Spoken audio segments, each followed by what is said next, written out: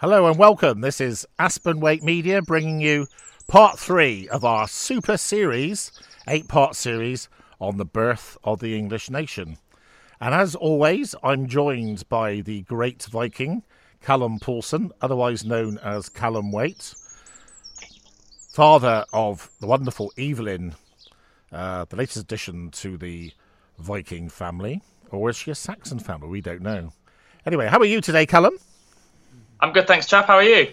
You're looking very groomed, considering this is Viking lockdown.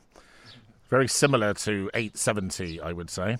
Anyway, so for all you listeners, we left the last tantalising episode with the Danes on the edge of victory. So the English nation obviously didn't exist at the time. The only remnants of the peoples that became English were the Saxons in Somerset, effectively, who were left in a very much rearguard action, and surely they couldn't win, or could they? Anyway, you're not going to find that out for at least half an hour, because we're really bad like that. So we're going to go back now and today, because we're going to go and celebrate the life of somebody who, even in 2002, was voted the 14th greatest British person of all time. So that's not bad for a man that's been dead for 1,120-something years. I'm supposed to be an accountant and I can't work it out. Anyway, it's a very long time. Yeah, I mean, it just shows the legacy of the man that he was voted 14th in the all-time list. I have to say some of the people above him were rather like Lady Diana, for instance. Princess Diana was above King Alfred. Anyway, so Alfred's name actually means elf's counsel or wise elf, depending on your point of view. And I'll do my best impersonation of how he would have been greeted at the time. He would have been Alfred, as opposed to Alfred, which of course is the modern English version. So his name was Aelfraed. And he was born, we don't know exactly when, he was born between 847 and 849 in the town of Wantage. And those of you who know anything about Aspen Wake will know that Aspen Wake now has an office in Wantage. And this is a true story. The reason I wanted to have an office in Wantage was out of homage to the great man himself.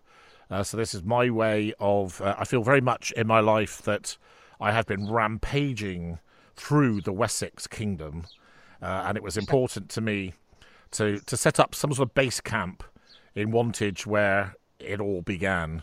So Alfred was born in Wantage, so let's say 848 for the purposes of today. His father was the King of Wessex, Aethelwulf, and his mother was a lady called Osborough. And what's quite bizarre about this is he was actually the youngest of 6 children, 5 boys, 1 girl. So the chances of him ever becoming king were extremely remote. And it's quite often in history how often that happens, where someone who's completely ill-prepared and not ready to become the king actually becomes the king. But nonetheless, this is what happened. So what do we know about Alfred's childhood then, Callum? Yeah, well, as you said, he was born in the royal estate in Wantage. I think it's worth mentioning, quickly reminding people that his father was Egbert, who we talked about. Grandfather? His grandfather was Egbert, who we talked about last week. He did quite a lot of travelling when he was a young man. He spent some time in Rome with Pope Leo IV, who thought very highly of him. Apparently he was a very bright lad. His mother used to hold sort of little competitions to see who could remember works of art the best out of him and his brothers and the other noblemen's and noblewomen's sons back in the day, and he would pretty much always win. So he used to win books of poetry and stuff like this. So yeah, he did a lot of learning in Rome under Pope Leo IV. He also travelled to Ireland when he was younger. He was very, very interested, even from a young age, of not having an insular mindset. He was always looking outward and knew the importance from a young age of maintaining strong ties. And I think his time in Rome as a young lad definitely had a massive impact on him. He was obviously a very, very religious man all of his life, and that was one of his main goals in Britain and one of his driving forces in during the Viking invasion. Yeah, it's quite an interesting story, which I think has to be discredited, about the Pope actually anointing him as the chosen king. And that story actually passed over into the Vikings programme, which you and I both very much like, as being a true scene. I think the prospect of the youngest of 6 children actually having gone to Rome when he was a very small child and the Pope preparing him for kingship is unlikely. But nonetheless, It's a story which has gone down in history. I was going to say legend, but it is really history. It is taught as being something that probably happened. So what's quite interesting, Callum, about your point, there's quite a famous story about his mother setting the whole family the challenge of remembering a certain story, I think it was, and he recanted it and he won this book. I think it's true to say that he was unable to read and write for quite a long time. He was quite a slow starter, so it took him quite a long time before he sort of got it, and then once he got it, he was away. Yes. Yeah, so I think what he was known for, what was noticeable, he apparently had a great memory. So this is what really helped him. So he was actually quite slow in terms of, as you said, learning, his writing and stuff, but apparently had a great memory. And that's one of the reasons why he won that book of Saxon poems, because once he could read, he could, read anything and remember it almost word for word. And even before he could read and write, he would remember what people told him. So although on paper he might not have been the most learned, in terms of the knowledge he was acquiring, he was actually, assembling a lot of information in a very short amount of time. Yeah, absolutely. And of course, it's interesting because there are 5 statues of Alfred in the world today, 3 in England, in Winchester, Pewsey and Wantage itself, and 2 in the United States, one notably at the King Alfred University, which I think might be in New York, actually. I don't know. I know that there's one in Ohio, I think. Yeah, anyway, it doesn't really matter where it is, does it? Who cares for today? Who cares? Yeah. So I think what's interesting is if you look at the statue in Winchester in particular, which is a magnificent representation of a warrior king, I would say. The reality is he probably didn't look anything like that. He was actually fairly slight by standards of a warrior, and also not a very healthy individual. And I think people believe that he suffered from Crohn's disease. Is that? And what do you know about that, Callum? Yeah, 100%. So he was, he suffered from health problems all of his life. He would have been the most sickly out of all of his brothers. So while he was a standout in a lot of ways, in terms of what you would think of as your traditional, big warrior Saxon king, he was the one that least fit that mold. As you said, modern historians pretty much all agree that he suffered from Crohn's. That's one of the reasons why he travelled to Ireland that I mentioned earlier, because he went there for healing. Basically, he thought that it would go there. Obviously, there's a lot of sacred sites in Ireland and stuff like that. He thought that he would go there and possibly heal himself of his problems, which obviously never happened, and much later on in life was the cause of his early death. Yeah, it's quite interesting. I think one of the things we tend to do in today's society is judge people of bygone years by our standards. And I think when you actually look at, actually what happened over Alfred's formative years, you have a situation where his father goes to Rome with him, Aethelwulf, having been quite nice to his eldest son, and comes back to have been displaced by his own son. And then you have, as we say at that time, England's, of course, still in sort of 5 kingdoms or whatever. And the kingdom the kingdom of Wessex in itself ends up, when Alfred's quite a young man, sort of divided into 2 between 2 of his brothers. And then it's only 3 of the brothers die at quite young age. They Yeah. get to a point where I think it's Ethelbert is the king before Alfred, and they basically strike a bargain, which was quite interesting. Which was whoever survived would inherit all of the others' wealth, pretty much. It's quite interesting because Alfred's brother actually had 2 children, both boys, who could reasonably have expected to become the king upon the demise of their father. And of course, notably in I'm not sure if it's the Vikings or Kingdom. where Aethelwulf is portrayed as a rather treacherous, hard done by drunkard, isn't he? Yeah. In the Last Kingdom, yeah. Yeah, and in fact, in real life, he does actually in real life he does actually end up fighting against his own people later on in his life. But I think the fact is that I think these were very difficult times.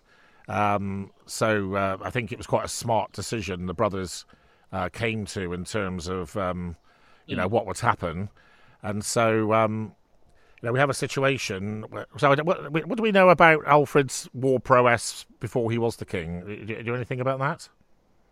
I know that he fought beside his brother Ethelred in a failed attempt to keep the great heathen army that was led by Ivor the Boneless. Our favourite man. Huh? Our favourite man. Yeah. So Ethelred led an army up to Mercia to try and keep the great heathen army out. They failed, basically. They lost.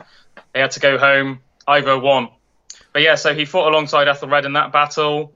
I imagine would have been quite crucial in terms of their planning. Obviously, he was a very cerebral man all of his life, and he was a real, he's a really good example of that knowledge is power sort of saying. Obviously, he over the course of his lifetime, he defeated many physically powerful warriors with the use of his mind and superior tactics. But yeah, early on in his life, he fought alongside Ethelred and in Mercia and things like that. Several other skirmishes, Battle of Englefield, where he fought in December 870, I think.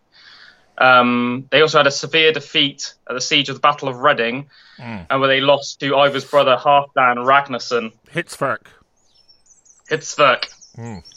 Yeah, so basically, he did have several battles and skirmishes before he was king. They lost pretty much all of them.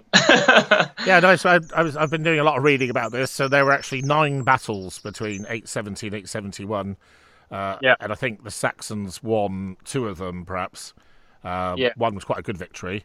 I think just for viewers, just a little bit following in. So, Ivor the Boneless, of course, is portrayed in a not very sympathetic light in the Vikings, and I think it's just worth drawing out the history here because I know the Vikings are probably even more in vogue in terms of interest than the Saxons are. And of course, Ivor the Boneless was a son of the great Ragnar Lothbrok, as was Halfdan, portrayed as Hitsverk in the Vikings, and also his brother was Ubba, and Bjorn Ironside were the half brother of them, I believe. Is that right? Yeah, that's right. Yeah. Yeah. So Ivor the Boneless was effectively in the early part of Alfred's warring life, the battle leader of the Vikings. And he sort of disappears out of history by the time that Alfred becomes the king. And so I think probably we can now sort of take everyone up to the point we got to in last week's show. So effectively what's happened is what they call the Great Heathen Army, I think that was the reference, wasn't it?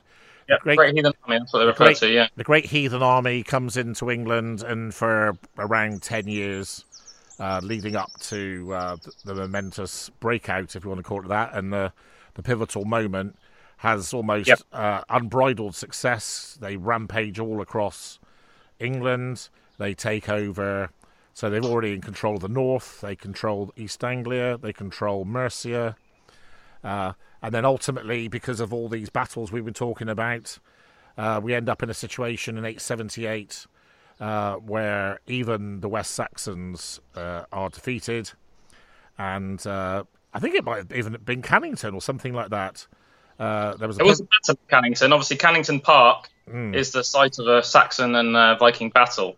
Yeah. There was a pivotal battle, which I think pretty sure took place in Somerset in mid 878, which the Saxons lose, and everyone's slaughtered. But Alfred and his retainers managed to sneak away, and so that leaves the Vikings basically in control of England.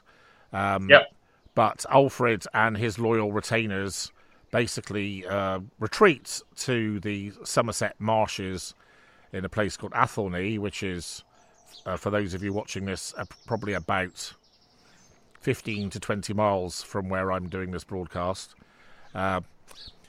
Very sort of interesting place, sort of in the middle of nowhere. There is a memorial to Alfred Stone in Athelney to this day. I do think it's rather sad. I can't imagine many countries where you've got such a famous man, where there is such a poor sort of acknowledgement of the importance of that area. As I think I referred to last week, there was a very famous jewel called Alfred's Jewel that was found in Athelney. And, of course, in those days, Somerset was largely underwater, and people used to travel around on coracles, and it would have been very, very difficult for people who didn't know the local terrain to basically find someone that was trying to hide.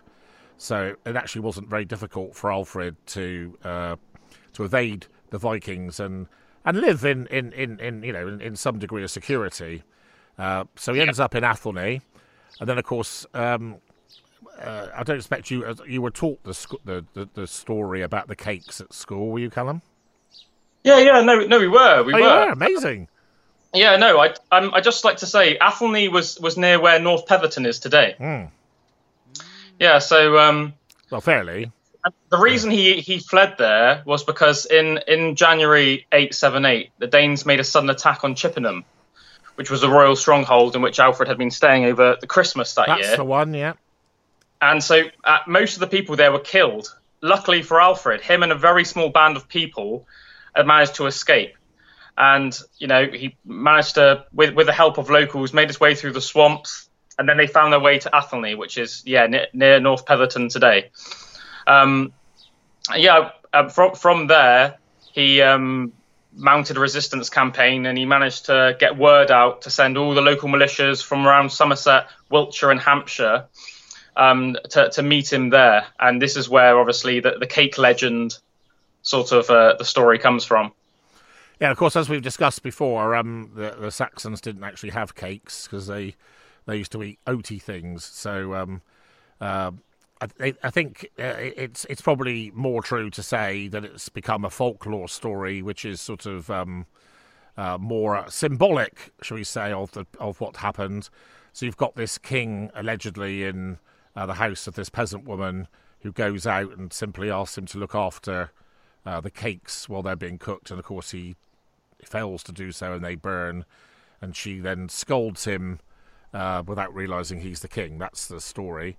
But it's quite extraordinary. I can remember at school myself as a primary school kid being taught that probably when I was 7 or something. And it's just, I think it's remarkable.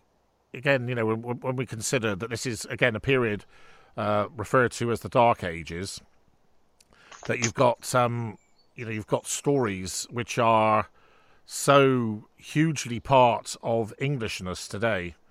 To a point where this guy from the 9th century manages to be voted in the top 20 English people of all time many, many years after his death, which is an extraordinary thing. So, as Callum says, the system the Anglo-Saxons had was what they called feuds. So the militia were basically, it was compulsory for all subjects, I suppose that's a good word to call it, all subjects had to join the local militia. And, of course, when Alfred put out the word and said, hey, guys, I'm busting out of Athelney and we're going to march out and put the word out to the people, he obviously, of course, we have no way of knowing because it's such a long time ago. He had no idea of how successful the call to arms was going to be, one imagines. And, of course, it must have been a heartwarming sight for him. So when he actually turns up at the rendezvous point and he finds pretty much... Egbert Stone. Say again? Egbert Stone. And that's where he met. He met at a place called Egbert Stone, which was obviously named after his grandfather. Do we know where that is? East of Selwood, if you know where that is. No, not really. I'm guessing it must be on the Somerset-Wiltshire border because of where the battle ends up being.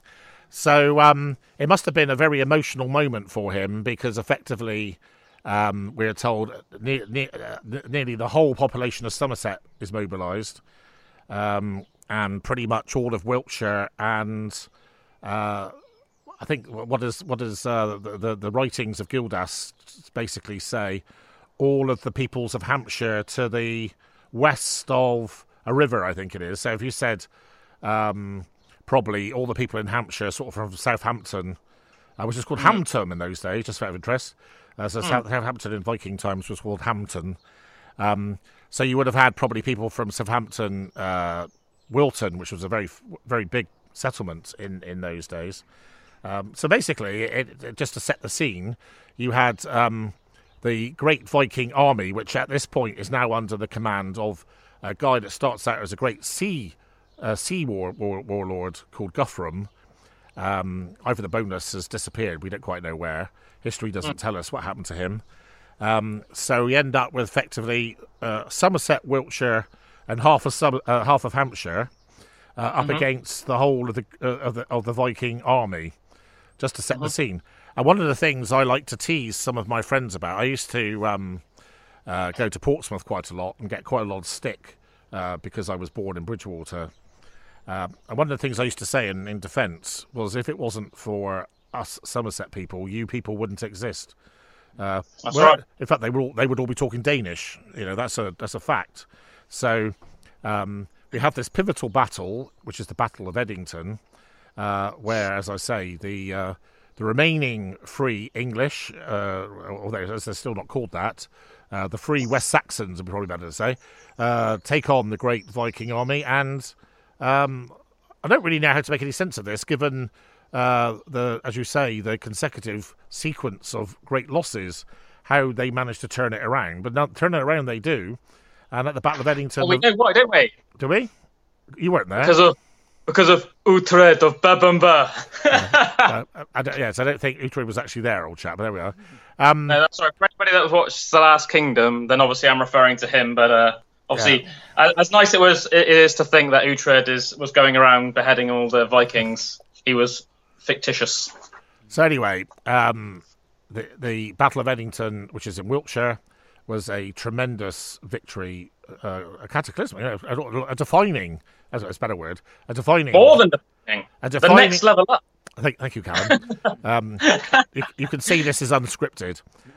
So we have a defining moment in English history, total victory over the Vikings, and as part of the reparations of that, basically Alfred insists that Guthrum himself is baptised, and this is done in Wedmore, which is one of my favourite places, which is only 9 miles from my house. Somewhere we go for lunch every Christmas at Boxing Day. George Inn, which is obviously a client of Aspenwaite, wonderful place. And church actually is rather wonderful. Church is actually right next door to the George. And Guthrum was baptised, and he was baptised as Athelstan. And what's quite interesting is it's genuinely believed, usually the Vikings... it's interesting, this, Callum. I don't know how much you know about this. I mean, I was reading about one particular episode. I don't know enough about it to say any more than that, which was somewhere around 877, I think it was. So this is during the sort of grim days of the Saxons where they're losing. Sure. Where at one moment, I think that following a battle, they exchanged hostages. I think it might have been Wareham, actually. I think it might have been. Okay. So the Saxons and the Vikings exchanged hostages, and the Saxons made the Vikings swear an oath on their blood. Is it blood rings? Is that what they're called? Or something rings, anyway, war rings or something. And this is supposed to be a sacrilegious oath, because although they're pagans, they're basically swearing on Thor's life, Mm-hmm. And basically 2 days later they slaughtered all the hostages, which just goes to show how seriously the Vikings took their oath. Anyway, so one needs to but the fact is that Guthrum might have been expected to very cynically be baptised as Athelstan, but in fact he took it very seriously, and it's generally considered that he lived a reasonably Christian life. He retreated to lands in East Anglia, which were given to him as a very sensible settlement. And of course, the Danelaw was born as a result of that battle, wasn't it, Callum? Yeah, it was. Yeah, so, as you said, after his baptism, when Guthrum became Athelstan, he became King of East Anglia. This was obviously a good strategic move for Alfred as well, because basically Guthrum could look after the East Coast for him against any other invading forces. But Alla, who was a monk, who was also the same monk that baptized Guthrum, Alla wrote that Athelstan / Guthrum was never a problem to the people of Wessex again. Yeah, so as you said, he obviously took his oath seriously and settled down and was a good boy. Interesting. So, so we basically end up in a situation as a result of the Battle of Edington and the treaty that came out of it, which was the Treaty of Wedmore, I think, actually. And one of the things that gives me immense pleasure, I'm very Callum and I are both very proud to come from Somerset. I think we both consider ourselves to be Somerset Vikings, actually. We would be. I think if we were to go back in time, I think Alfred himself, and probably Ragnar Lothbrok actually, would be very proud of us, because we probably represent the best of a fusion between a Saxon and a Viking, don't you think? I'd like, always working towards it, chap. Always working towards it. Well, no, I think if you look at, you look like the definitive Viking, don't you? And I look increasingly like some aged. I don't know whether I look like I'm a Saxon warlord or a Viking warlord. What do you think, Drew? Mix of both. Mix of both. Oh, I'm not sure. Yeah, I do get teased for going on holiday and looking like a German, but we can't go there because, of course, Vorsprung Dirk technique wasn't invented in the Dark Ages. So. But anyway, so we have a situation where effectively there was peace for quite some time, maybe 20 years after Edington, and effectively it was very civilised. And effectively, what happened was Alfred said, "Right, you Viking chaps, you go and push yourselves over there, and you can be in charge of effectively the Midlands, East Anglia, and the North, and everything else will be ours." And so the Viking bit was referred to as the Danelaw, and I suppose effectively their capital in England was York, wasn't it? Yeah.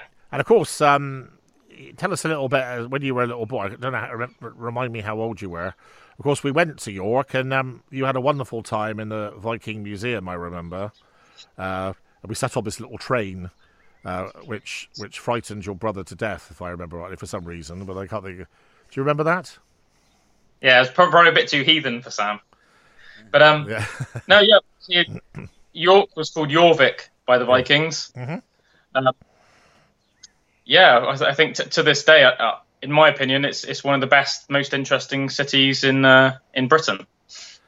Yeah, it is quite interesting how even to this day people are very different. I think northern people have quite different physical appearance and quite different mannerisms, I would suggest, to people in the south. So that's quite interesting.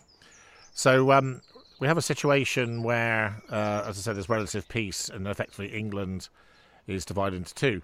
And in the early part of Alfred's reign, he's still by no means the Anglo-Saxons themselves have no English identity, or there's no feeling of Englishness whatsoever. They are still quite tribal.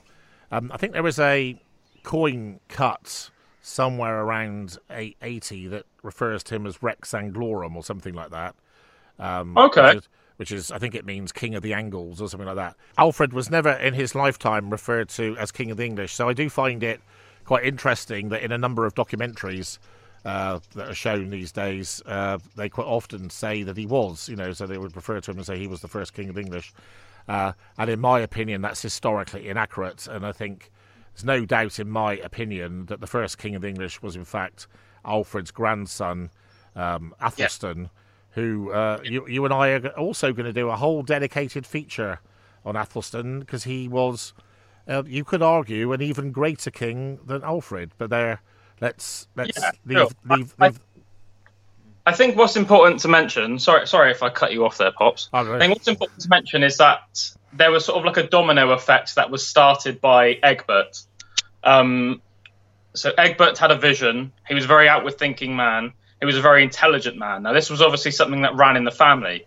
Ethelwulf, Egbert's son, didn't really seem to have many of these characteristics, but it definitely skipped a generation and went into Alfred. And Alfred was sort of like Egbert, but the next level. So he was even more intelligent, even more strategic, even more outward-thinking, thinking even more of England as a whole rather than just sort of petty squabbles between kingdoms, etc. Really looked at the bigger picture. And then Alfred obviously passed this on to his son, Edward the Elder, who increased it even more. And then Edward the Elder's son, King Athelstan, made it complete. Complete, that's a good word, isn't it?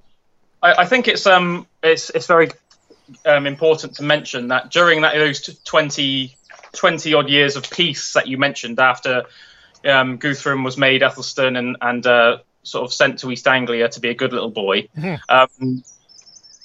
Alfred didn't take this as a good time to put his feet up. He made massive reform in England at the time. He thought that everything that happened during the Viking Age during the Viking invasion was a bit of a shambles. I think that as a proud man, he was maybe even embarrassed at how easily fortifications were taken by men with no siege equipment, blah, blah, blah, blah, blah. So he made massive military and educational reforms. There's texts that show that because Alfred cared so greatly about knowledge and held such a high standard of intelligence, he was really, really bothered by how badly the Danish raids had an effect on education in England. So, there was just so much slaughter going around. So many texts were burnt in the monasteries that the Vikings raided. There were hardly any monks in England anymore that could even read Latin at one stage, let alone translate Latin to English, which is what Alfred expected. So he made massive educational reform, started putting in commonplace through a court system that all noble children would have to, be taught English and Latin, told scriptures, massive military reform, increased emphasis on, military training, and he made burhs every 20 miles. He made burhs. Explain what a burh means. A burh is basically like a fortified position. So it could be a town, it could be a place that they built themselves.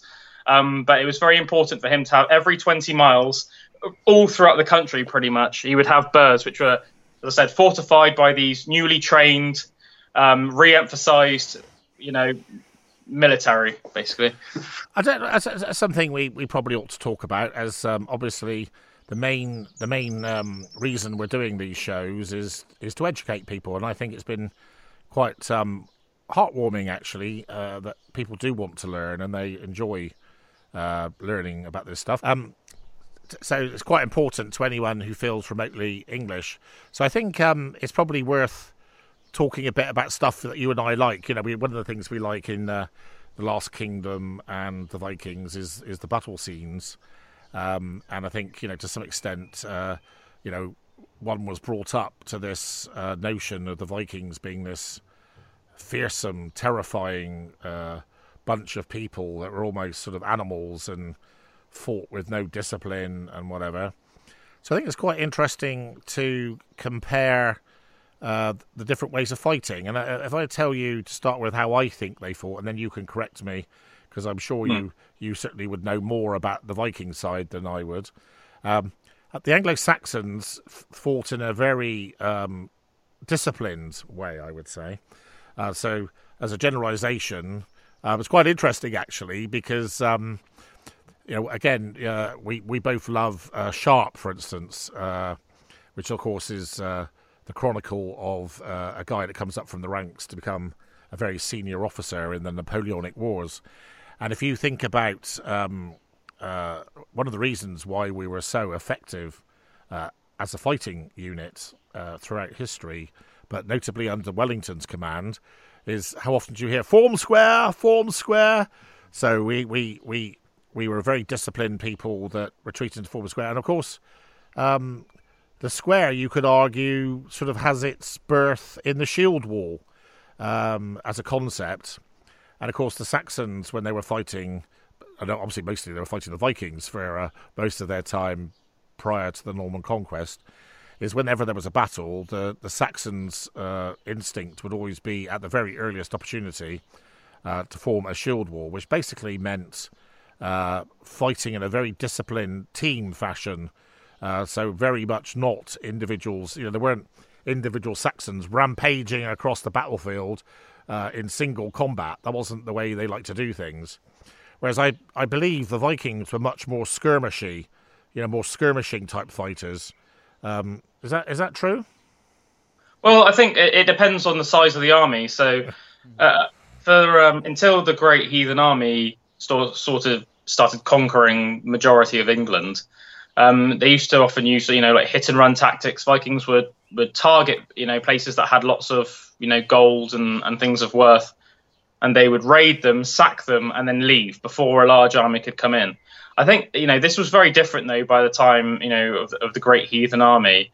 They would have had very, very similar battle tactics, the Vikings and the Saxons, almost identical in the majority of ways. And I would actually argue that at the start, the Vikings were better militaristically. I think that the Saxons had almost become a little bit complacent.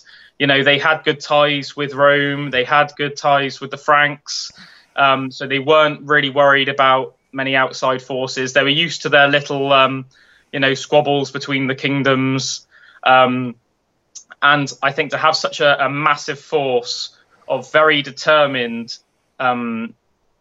equally physical people coming in, that they were more. The Vikings were more about that warrior lifestyle, whereas the people in England, are becoming. The Saxons, since they'd become Christian, especially, have become increasingly more interested in education, etc., which is obviously fantastic.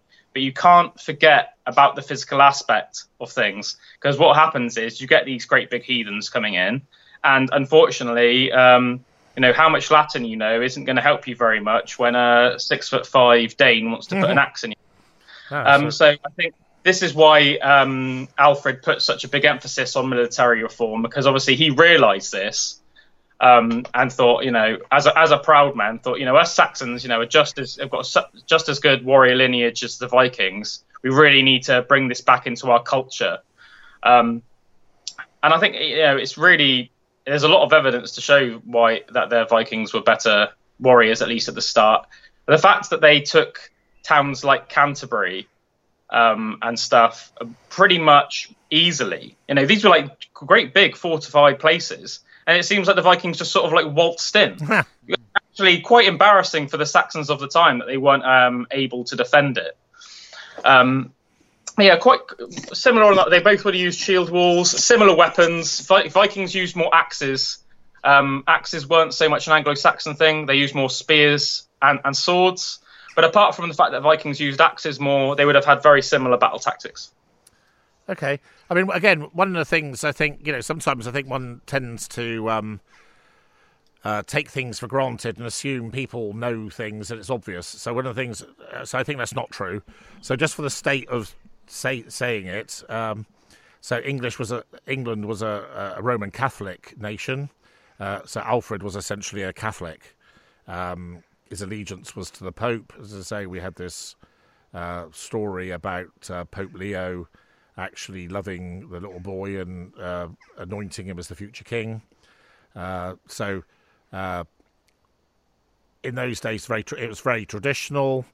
Prayers would have been in Latin and books, because the only learned people really were monks, so they would have written in Latin. And of course, I think what's very interesting is, I hadn't really thought about this before, when you go forward into sort of the 16th century, shall we say, and you've got people like the Spanish Inquisition and the terrible conflict between Protestants and Catholics all over Europe, particularly if you think about Bloody Mary, as she's called, burning Protestants at the stake, to some extent then Queen Elizabeth doing the opposite back. It was considered very heretical, that's not a good word, heretical for knowledge to be imparted in anything other than Latin. And certainly, when people like Wycliffe and Caxton tried to produce information and knowledge in English, it was considered to be quite an offensive thing to do. So instead of sitting there thinking it was a good thing that Bob in the field, Mr. Peasant could read something, the privileged didn't like that. So I think it's amazingly far-sighted of Alfred that he should have pioneered, I suppose, knowledge for all. It might be a way of putting it, So he basically insisted that books were translated, which of course would have been Old English at the time. I don't know quite how they would have referred to it themselves, and whether they actually realised that they were writing in Old English. I don't know this. I've never actually found out. It'd be interesting to see what someone would say. What language Alfred would have said he was speaking. Yeah. Do you have any view on that? No, I don't really. I guess, I don't know. Maybe he would have said that he was speaking Germanic. I'm not really sure. It's quite an interesting question, isn't it? It is a very interesting question, yeah. Because obviously, all historical mention of it just refers to it as English or Old English. That's all they say, isn't it? Yeah. But obviously, as there was no such thing as English, then they clearly couldn't have been speaking English because they didn't know they were English. There we are. That's a great one, isn't it? I think that it's worth mentioning what you were saying about how forward-sighted it was of Alfred to start thinking, about educating, just the common free peoples as well as noblemen. I think, for me, one of the things I like most about Alfred is how much of a common sense person he was. So he wasn't like he wasn't like it is today. He wasn't like, okay, every child has to go to school and go to education. He was very much common sense based. So if by the time a child was sort of 6-7 years old, they were showing talent when in terms of intelligence in any way, then they would be sent to be educated. On the other hand, if that lad had a brother who was, big and strong but not so gifted in that respect, he would be put through more military training or put to work on the farm. And I think that's there's a lot to be said for that. I mean, play to our strengths. Yeah. Don't force a big lad that should be a farmer or a warrior to try and become a scholar, and don't try and force a scholar to become a warrior. Right. Play to our strengths. Yes. So I just want to make sure that when we finish our hour today that we cover all the things that are quite important. So one of the things I want to talk about is Alfred is often regarded as being the founder of the British Navy or the English Navy, and of course, probably from the late 16th century onward, apart from probably a period of 20 to 50 years where the Dutch were amazingly successful on the seas, Britain pretty much did rule the waves, hence the wisdom of Rule Britannia, Britannia rules the waves. So Alfred is often credited with being the man that basically started that process, which is actually historically inaccurate because the previous kings before him, probably your favourite Egbert, if it would be one, had already seen the sense in having some degree of fleet. And I think it's worth pointing out for listeners and viewers who probably would be quite...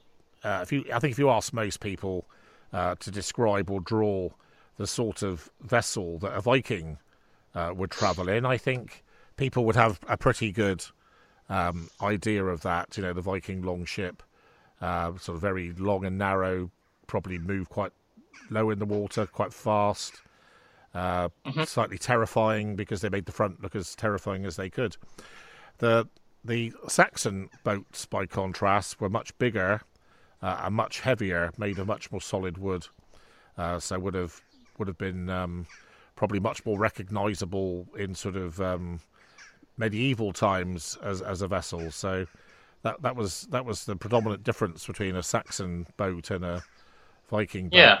But what's quite interesting in those days is they didn't actually fight in a sea way. So how they actually fought was, so if we just imagine now, for instance, 5 big Saxon vessels sailing up the Thames and they come across 7 Viking longships, what they actually did was they came alongside and then basically they had a land battle at sea.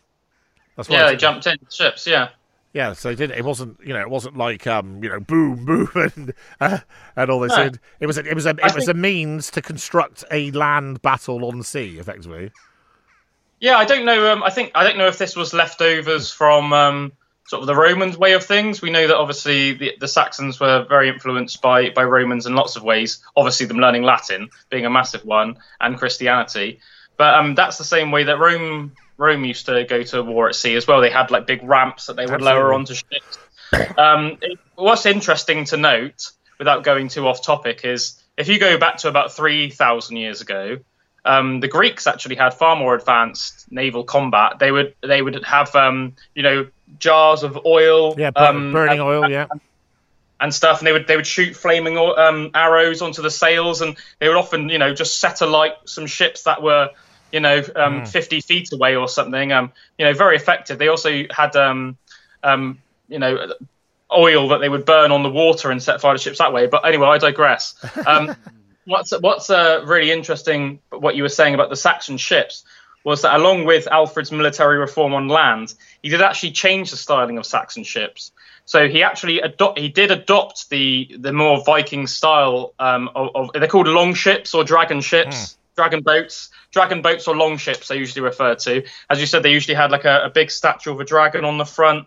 What they were really good at, Viking ships, was, and this goes back to what I was saying earlier about them, being known for their hit and run tactics early on. The ships completely mirror that. They were sort of hit and run ships. They were extremely fast at the time. They may have been the fastest ships in the world. I think that's probably true. I don't think there would have been any ships in Asia or anything faster. They're extremely fast, very long and narrow. What Alfred did was he made ships that were basically the same as the Viking longboats, but twice the size. So there's scriptures, there's remains of scriptures nowadays that see him putting to work essentially Viking longships, Saxon longships, but Viking longships that are exactly the same as the Viking design, but he ordered them to be made with 100 oars, which is really quite massive. So obviously 50 oars aside, whereas most Viking longships that are dug up today only have 25 oars aside.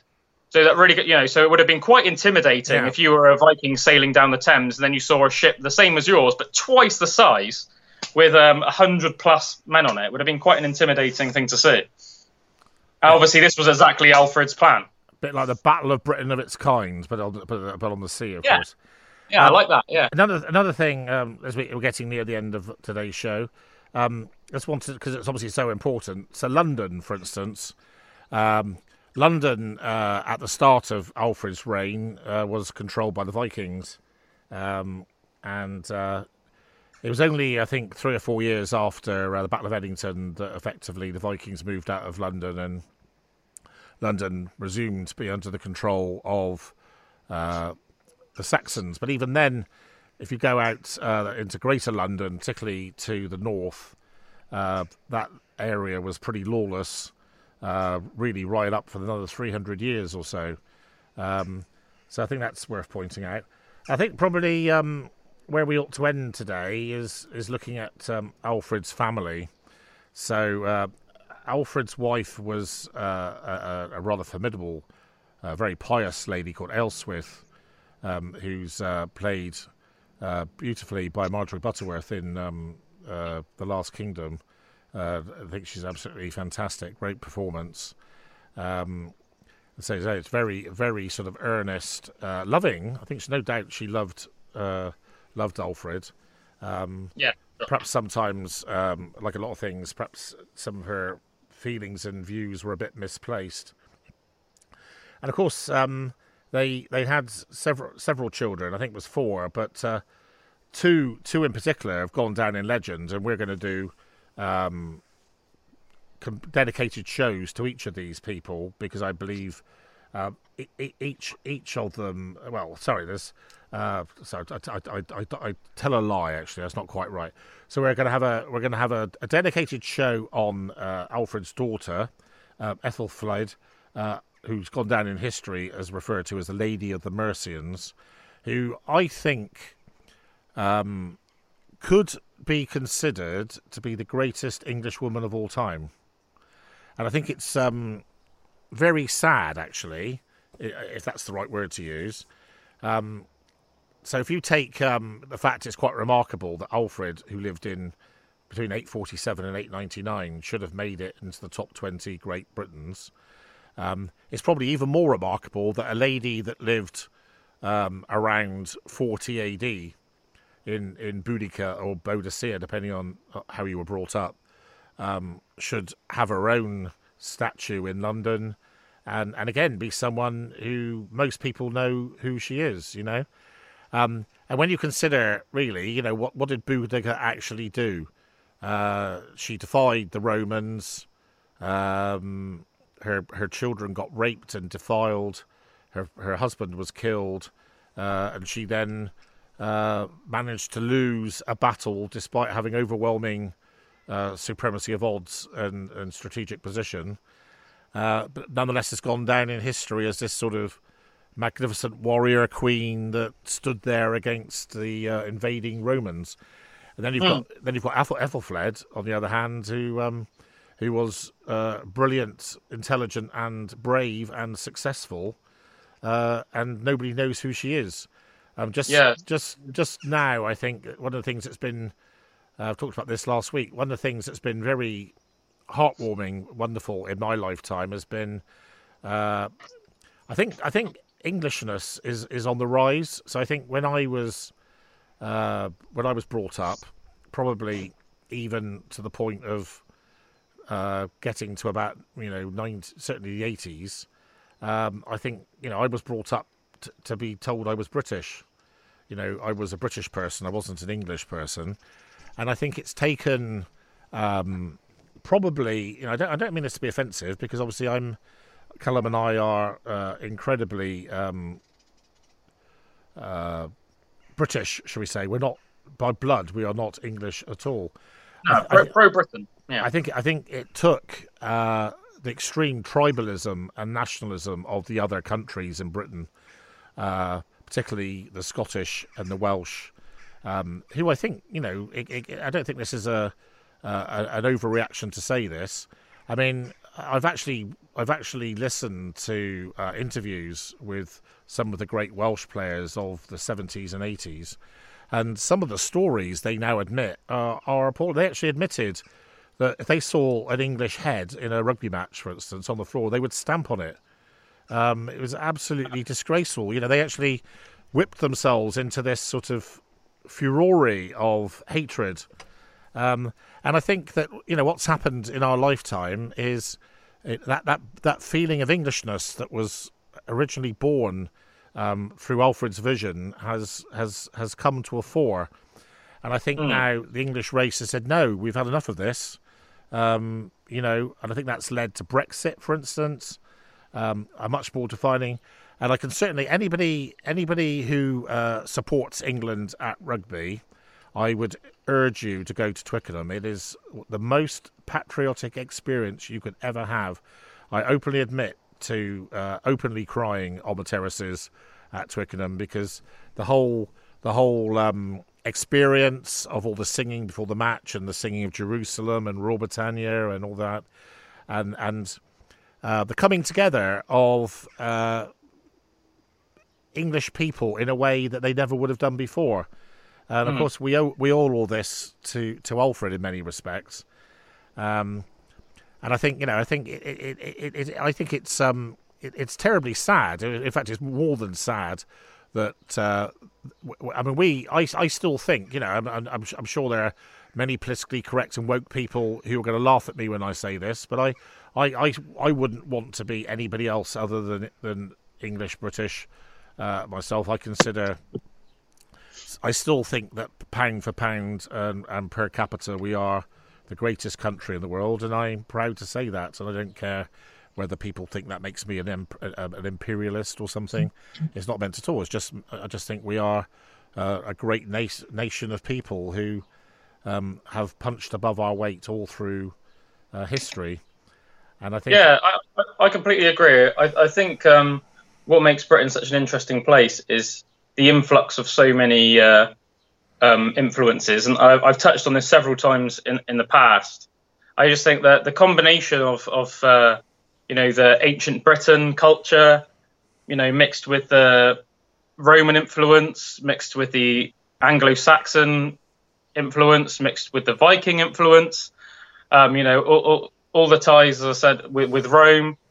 Going forward, just that constant emphasis on always trying to be the best you can be, And as I said, it's quite funny because I think some countries, maybe sometimes in a slightly negative light, might try and sort of. Do you mean Belgium?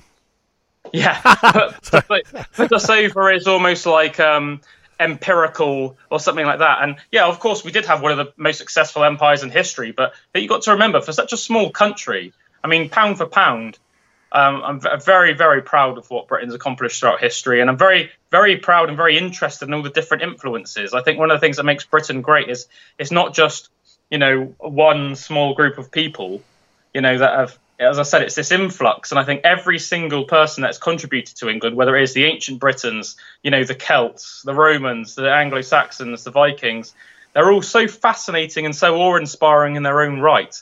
And we all lay claim to all of those 5-6 different cultures. And I think that's fascinating. And I'm very proud to be connected to all of the different people, Yeah, and I think, one of the things that I think is true of Alfred's reign is that he genuinely didn't see the Vikings as. He obviously saw them as the enemy insofar as he had to vanquish them, but he actually wanted to see, as in fact Ragnar Lothbrok did. He wanted to see the Vikings and the Saxons coexisting, which of course they eventually did to great success. So I think so that's a very interesting show. I think it's just worth reflecting. So Alfred the Great was king for 23 years or so. It was 21 when he died. 51 when he died in 899. He died on the 26th of October, it's known. Yeah, 899. Because of his Crohn's disease. That's what they think, yeah. Yeah. And I think it's very interesting. I wonder if you know this. So Alfred is actually the only king who was born in England who was actually called the Great. There is actually another king who was called the Great. So I wonder if you know the answer to that. Yeah, Canute the Great, Danish king. Well, English king. English king. But he was born a Dane, but he was a king of England and Norway. Canute the Great. Yeah, I must admit, I'm going to admit to you, I didn't know that until about 2 weeks ago. Did you not? No, I didn't know. So no, I didn't realise that Canute was called Canute the Great, and of course, he's sort of infamous in folklore for trying to command the sea, which of course is complete rubbish, especially as he was quite a great man, really.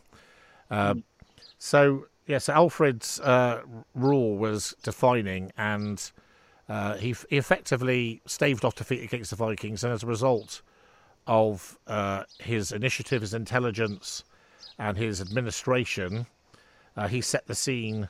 And I suppose one of the things you'd have to say, the gene pool was very, very strong. So Egbert was a fantastic ruler. Alfred was an even greater ruler. Edward the Elder, suspect.